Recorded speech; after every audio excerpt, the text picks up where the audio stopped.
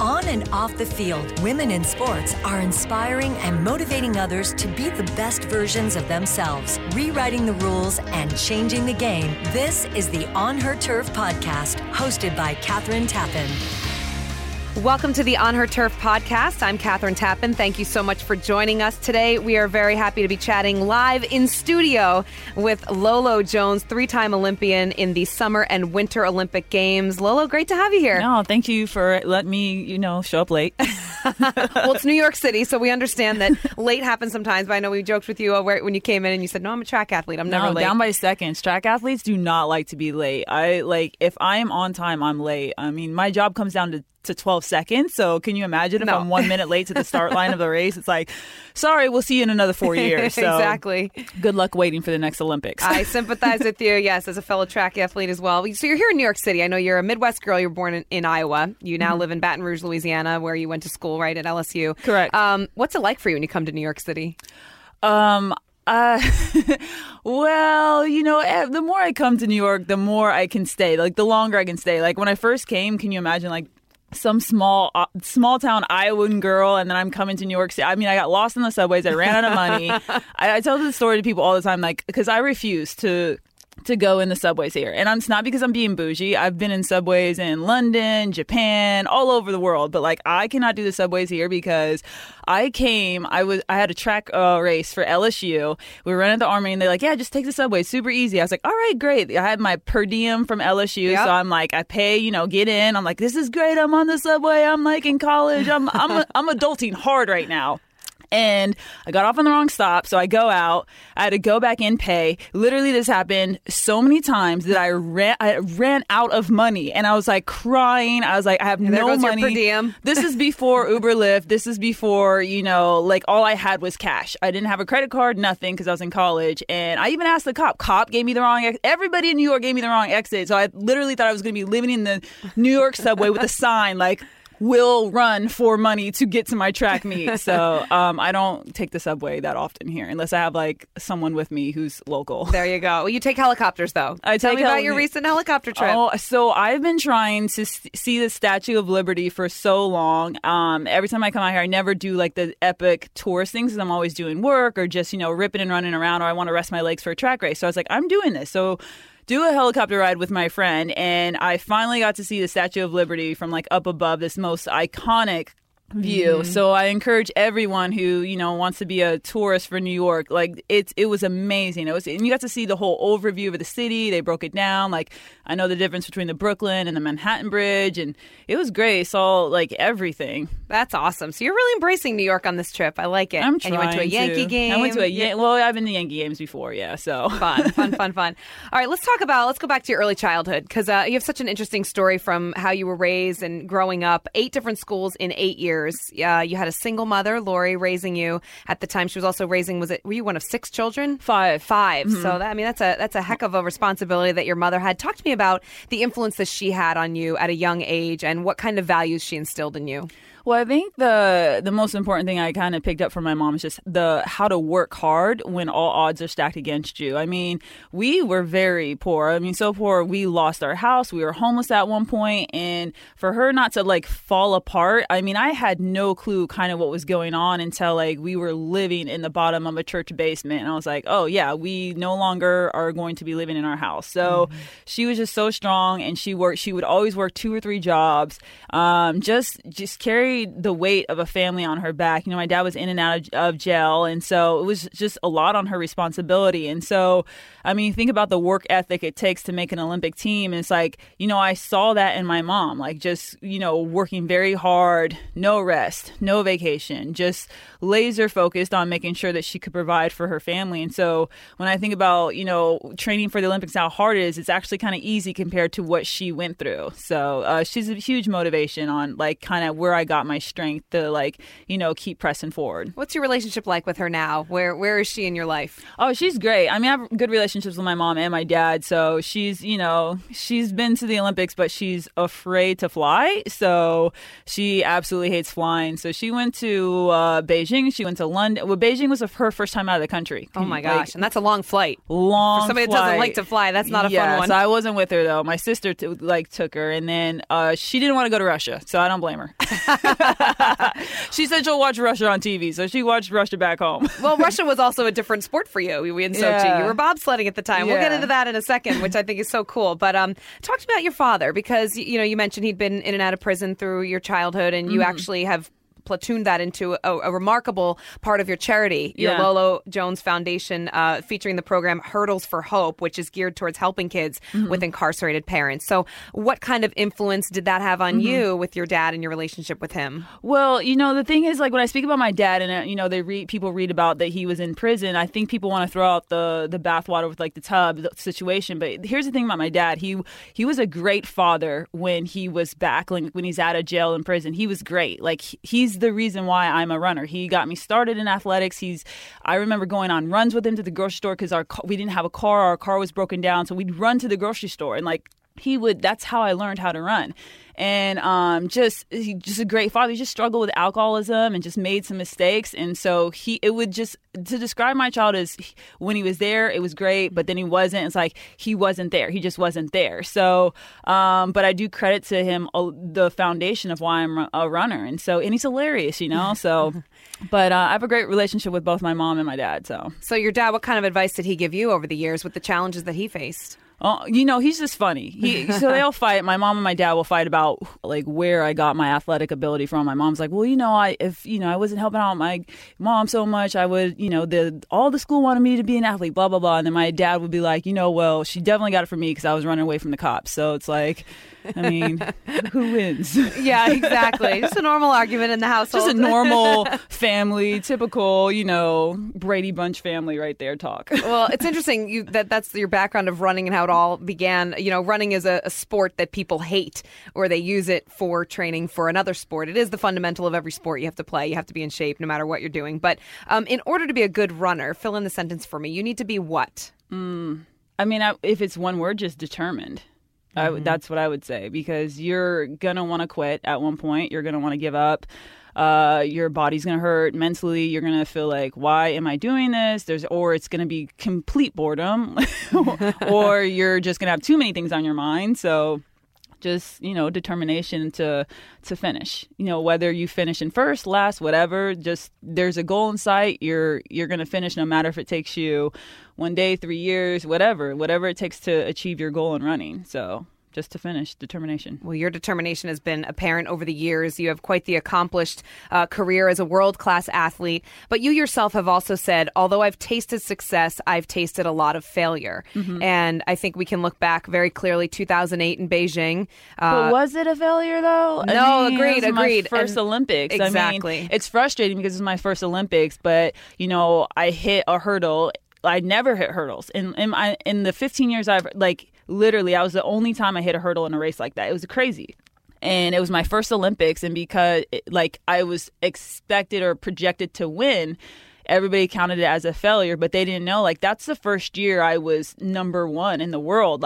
Before that, I was getting 7th and 8th in every race. I was getting, I was in the pack, but no one would ever peg me to win. I don't think people even peg me to make an Olympic team. So it's frustrating that was my first experience, and it's kind of summed up as a failure for me. But then hindsight, then I go on to make 2 other teams and I didn't medal. Then I think people considered it a failure, or they consider my career kind of that's the biggest way people try to attack me throughout my career, is the fact that I don't have an Olympic medal. But you're an Olympian, and you are. Yeah, that doesn't mean anything. It literally, it's great. I love the achievement, but it's frustrating when you have I'll go on social media and people oh, well, Lola has the same amount of Olympic medals as me. Just, taking away from the hard work it takes to make an Olympic team. I know. It's crazy that over my career, I've never been teased for not having an Olympic medal by like, let's say Michael Phelps, never once, anyone who's ever won an Olympic medal has never teased me for not getting an Olympic medal. The people who tease me for not getting an Olympic medal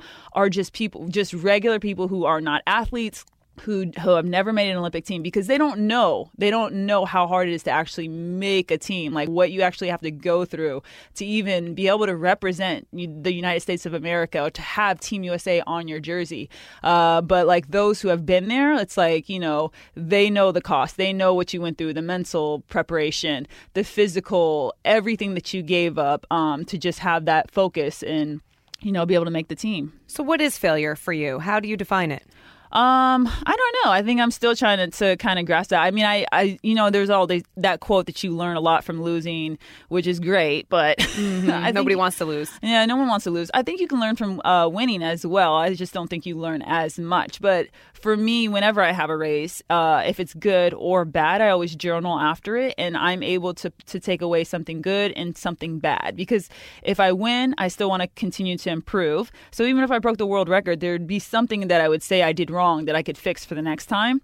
And if I lose, there's something good out of it. Like there's something that I can take away so that I don't get too discouraged. And I think it's just finding the balance in it, not getting too caught up on what's a failure or what's a success. Because if you get caught up on like success or failures, then that's where you stay. Or, if you're too high, you're going to fall at one moment. You're going to have a low. You're going to lose.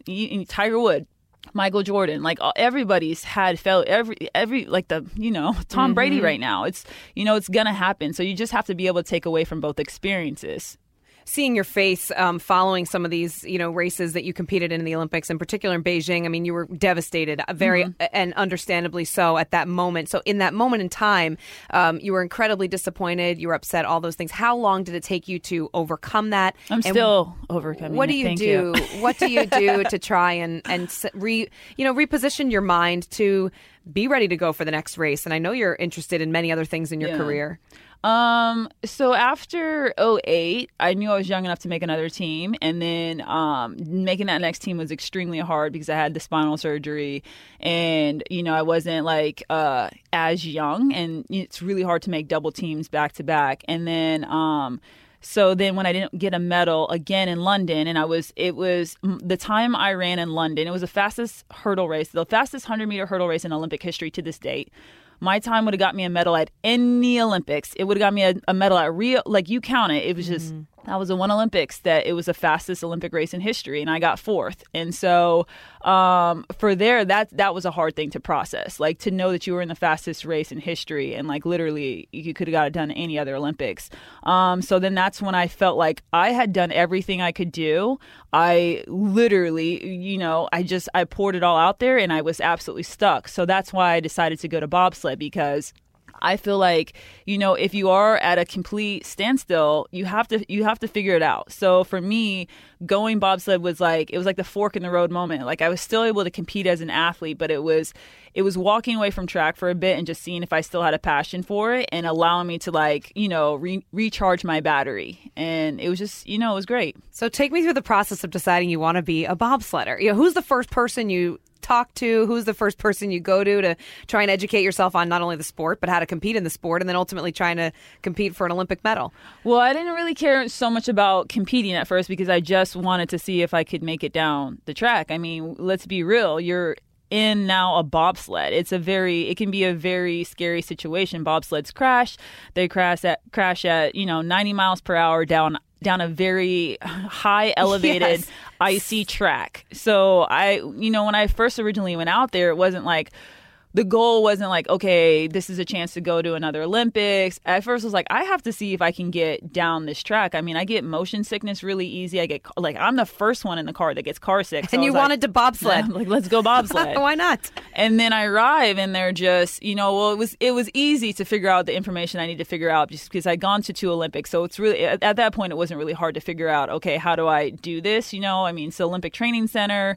I'd already been to a few of the Olympic Training Centers. So I think it was much easier for me to kind of transition into sport, but for those who maybe want to join the bobsled team with no Olympic experience, There's a website and it brings you through the steps and you just do a combine and you are set to go down. And they're always looking for trust. So I could try out for the bobsled team. I'm telling you right now. We might have a second career here. They are always looking for people to join bobsled because it's not one of the most popular sports like gymnastics or track and field. And two, it's a team sport. So there's the driver and then I am the brakeman. I pull the brakes at the end. But for like the drivers, they have to learn how to drive. So they're always looking for a second person to take that scary trip as they're learning to drive, which means there's a high chance that you will crash. So if you ever want to be in a bobsled, I don't think so. But I went out there, and they like originally they were just like, a lot of people just like they take their first trip. And they don't even come back to the Olympic Training Center. They just go straight to the airport. Like, and I was like, oh, are you guys trying to scare me? Because it's working. Right.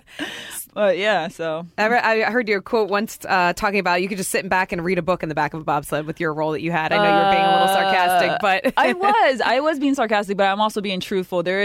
Every track is different. So they have tracks in Canada, France, Germany. There's the original bobsled track in St. Moritz, and it's naturally made. And yes, for the first part of the track, it's so peaceful. It's so quiet. You can actually, if like the announcer's like, oh, and for Team America, you can hear him talking. And like other tracks, you cannot hear anything. Like once you're in the bobsled, it's like it would be like you're in a tin trash can and you're like either being thrown off of Mount Everest or like someone's just on the outside just banging that trash can. Can you imagine? With pots and pans. Yeah, with pots and pans. That's literally what it literally sounds like. Like the driver could get down the track and she's like, oh my gosh, I killed it. I was great. And you're like, are you kidding me? I thought you were going to crash 7 times. Like that's how loud it is. But there are a few tracks that are quite peaceful and like you get the feel for it and you're like, oh, she's like, it's very nice. There was moments in the Sochi Olympics where there was like a part of the track that I just loved it. It was a very smooth part of it. And so, yeah, like there are certain times where, yes, I wouldn't say read a book, but I was definitely just chilling. Well, it seems like you gravitate towards speed. Would you? Is that true? I mean, you're a fast runner. You're an incredibly fast sprinter. Then you get on a bobsled. I mean, is there a sense about you in your inner gut that you just want speed all the time? Is that? I say I gravitate more towards adrenaline, like not too much, but like a good dose of adrenaline. And I do like doing things fast. Like people have said that about me quite a bit, that I just move really quick. If I'm doing dishes, I move quick. I walk fast. Everything's like on super speed for me. But then that means I die out quick too. Like if you really get to know me, I'm in spurts. Like I'll go really hard and then I'll like chill. And then I'll go. I'm like, what are the cats in the jungles? Like they go quick and then they just like lay on the tree and then they like go hard again. So what do you do to calm your mind? I mean, you're moving quickly, your body's moving quickly, your mind is moving quickly when you're training. What do you do to kind of center yourself and get yourself back to a balance? I remember when social media just came out. I think for like 2008, they barely had Twitter, and social media was full force for London Olympics. And I remember they were doing the Olympic Training Center was doing all these studies like, don't be on social media, like limiting your hours. And I was like, are you kidding me? Like that's how I clocked out. I remember that's how I made the team. Like for the Olympic trials for London, I was so stressed out, and I was just like so much pressure. Like you have to like 4 years wait on this moment, this 12-second race, and you're so nervous you want to throw up, your hands are shaking, like you feel so weak you can't even walk to the start line sometimes. So between rounds I went back and I just checked my Twitter. I was just on social media. Like that's how I clocked out. So a lot of my free time is just with social media because I can go on and literally I'm not even in my environment anymore. I'm checking out what, the Kardashians or Cardi B is doing. But you're also then, if you're on Twitter all the time, you're seeing your critics, you're seeing people that are saying not nice things about you. So that doesn't allow you to check out very well. I know. How do you so I manage shifted that? from Twitter to Instagram. Okay, a little more positive. And your Instagram is fun. I love, I love the video you did with Aretha Franklin, and you make me feel like a natural woman, and you're ripping off the fake eyelashes and pulling off the high heels. What is it about, the essence of a woman that you're so proud of when you post these videos and you try to get back to the natural beauty that, a woman deserves and deserves to be heralded for, not just all this, fake superficial stuff that we see on social media? I think because the more I am on social media, I feel like especially, oh my gosh, I would hate to be a teenager in this moment in time, because there's so much pressure to have the perfect body, the best curves, and it's all fake. It's, like there's Photoshop, literally there's apps upon apps that can, do things. And I think even though they know that, but when they see on Instagram and they're scrolling and they see this perfect photo, I think it puts a lot of I'm a 3-time Olympic athlete and I have pretty much 0% body fat, and I go on Instagram and I'm like, oh my gosh, like I need to change this about my body, that about my body. I can sometimes leave so discouraged. And so I always try with my videos to have like this self-deprecating humor. And I think, I try to show the realness of like, it's okay. Like for me, I feel the sexiest I feel is when I'm in a track uniform.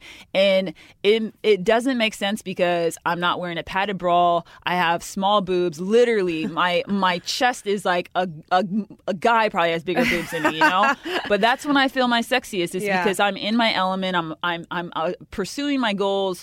I'm feeling fierce, and I'm about to go kick some butt on the track. Like that's when I feel strong and empowered as a woman. And so I try to get that message across. I mean, and there's times where I just post a really amazing shot, and I'm not going to always just post, I'm trying to as well get dates on there, but I do keep it real. I'm not going to hide the fact that I'll wear, fake eyelashes or clip-in extensions, or, and I tease myself for, people were like, oh, she has a small butt. And I'm like, okay, yes, I have a very flat butt. I know the whole big booty. I mean, you don't respond to these people, do you? Oh, sometimes I do. Oh, but like the whole Kim Kardashian big butt is totally in style right now, and I'll get slack about that. If I'm doing a running shot, I'm like, oh, the guys will be like, oh, she has such a small butt, and I'm like, yeah, I have an incredibly small butt, but this small butt can deep squat 400 pounds. What can Kim Kardashian squat? Like, just let me know. Let me know if I'm doing this the wrong way. So I'm just trying to get people's perspectives to change a little bit. But Lolo, you're so great because it comes from confidence. You clearly have a lot of confidence. You're very self-assured in your body.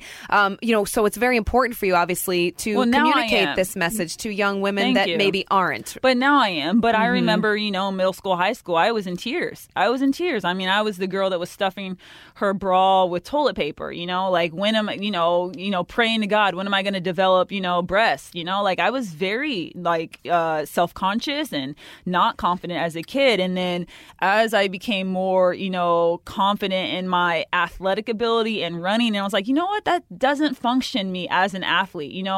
I realized, big boobs are a hassle to run with, like I can be, this is the body I have, and it serves like it for me. It's doing amazing things. It's changing my life. It's, I got my scholarship for college out of it. I've traveled the world. So yeah.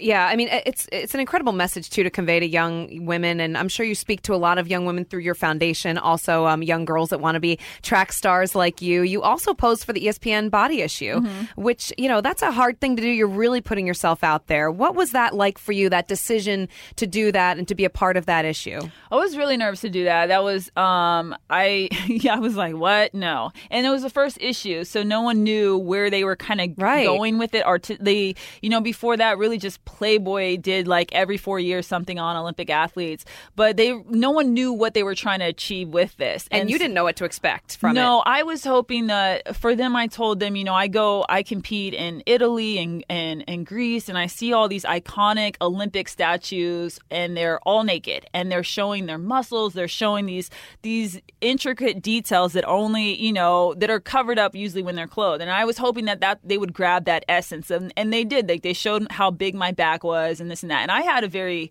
more conservative photo because I was like in the first issue. So now they've gone on to really show the true essence of like an athlete, like where they have, like where all these body styles are different and unique. And so it's been great. They've done a really good job with that. So you have no problem. You're showcasing your body. You're using it on Instagram. You're so, you're creating a positive influence for young women. You also have been not shy to talk about, your desire to find a partner in life and a husband one day, but you also talk about being celibate, and that's very important to you. Why did you decide to come out and say that and to make that part of your message? Well, originally I didn't. I didn't tell anyone. I remember like when I finally came out, people were like, "Oh my gosh, we don't care. Why are you talking about this?" For years. So my first Olympics, no one knew that about me. Only my friends and family. And then when London came around, people kept asking me, they're like, why are you single? I don't understand. You're funny, you're pretty, you're athletic. Why are you single? The same question over and over. Like, why don't we ever see you with someone like you? And I finally I didn't even put it as a post. I just responded to a fan. I said, it's because I'm not having sex before marriage. And a lot of people, and that doesn't line up with a lot of people's mentalities in today's society. It's very old fashioned.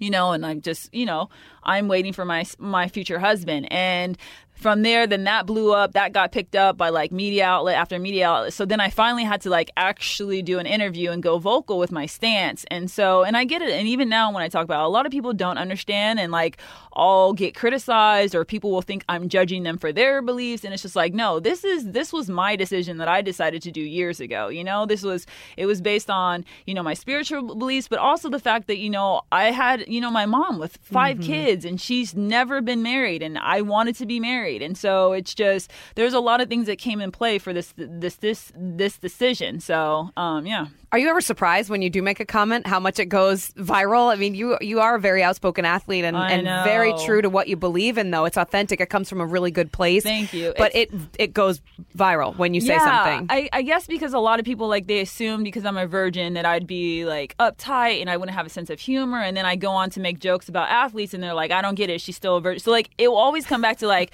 well, she can't be a virgin. She's posting this picture on Instagram. It's like, oh, so who do you think would be hornier? Someone who's never had sex and is a 36-year-old waiting, or someone who's having sex every day? Trust me, I'm not gonna like lie and say, oh yeah, I'm not horny at all. Right, like, no, right. We're doing good. 36 years. You're not of a waiting. robot. I'm not thinking about things at all. I'm not curious. I'm not wondering. I was like, no, I am literally like a teenage boy right now. So are you dating? I am going on dates. This is actually the most dates I've ever gone on in the last few months. A lot of them have been bad. Like, how do you date? Are you on apps? What do you? Oh my gosh, I've tried everything. I'm big into rom-com, so I always hoped that it would be like, natural and I'd meet somebody or this and that. How to Lose a Guy in 10 Days. I just watched that one. I love it. The best. It is rom-coms are great. So yeah, but I've tried all. I've tried all the apps. So I'm out there. I'm not the only one. Even girls who are not waiting for their husbands. Like, there's a lot of girls in their 30s that I cannot find their one just because our generation is getting married later and later. And it's the reality of it. And then you're busy. You've got a lot that you're interested in, and somebody that is going to have to really appreciate you as a human being, but also everything that comes with you, right? Yeah. Your schedule, your desire to achieve ultimate success in so many areas of your life. Absolutely. So it's a lot to deal with. Yeah. And I'm not gonna. I'm not gonna act confident. Like I'm perfect. I'm low key crazy. Every girl has. You're her flying moments. helicopters around New York City over the Empire State Building and the Statue of Liberty. Okay, plans for Tokyo. I'm going for it. Well, as soon as I start training, I'll see. It's like, I'm going for it. Wait. Hold on. You have an event in mind? You still want to I always say, like, at this point, because I am on the tail end of my career that I'm year by year. So next year is a big year. It's World Championship year. And then after that, you have Tokyo. It kind of wouldn't make sense to retire before Tokyo just because if you're going to go next year, you might as well just, hold on and see if you can do it because once I'm done as an athlete, I'm done. There's no coming out of retirement like Michael Jordan. Like I'm shutting it down. I'm eating a bag of M&Ms or, a double no more bacon bobsledding? You're done with the bobsledding? Well, I was on the fence on that until I was waiting on a big decision. They were trying to implement the 4-man bobsled for women. So right now, a lot of people don't know this. We only have the opportunity to compete as 2-man. And the men have 2 and 4 sleds options. So like that, to explain that better, the 2-man bobsled is a smaller bobsled and only 2 athletes go in it, the driver and the brakeman. Well, the 4-man is the one you guys all saw on Cool Runnings, 4 people. It's more of a team effort. It's like a 4x1 for track and field. It's much more fun. It's just a different element. And the women don't have that ability right now to compete in that aspect, which is very frustrating. It's 2018. Like, come on already. Like, make it more fair. And they had a big decision and it was a very close call, but they ended up not putting this event in for the next Olympics. They ended up going with monobob, which is a 1-person bobsled.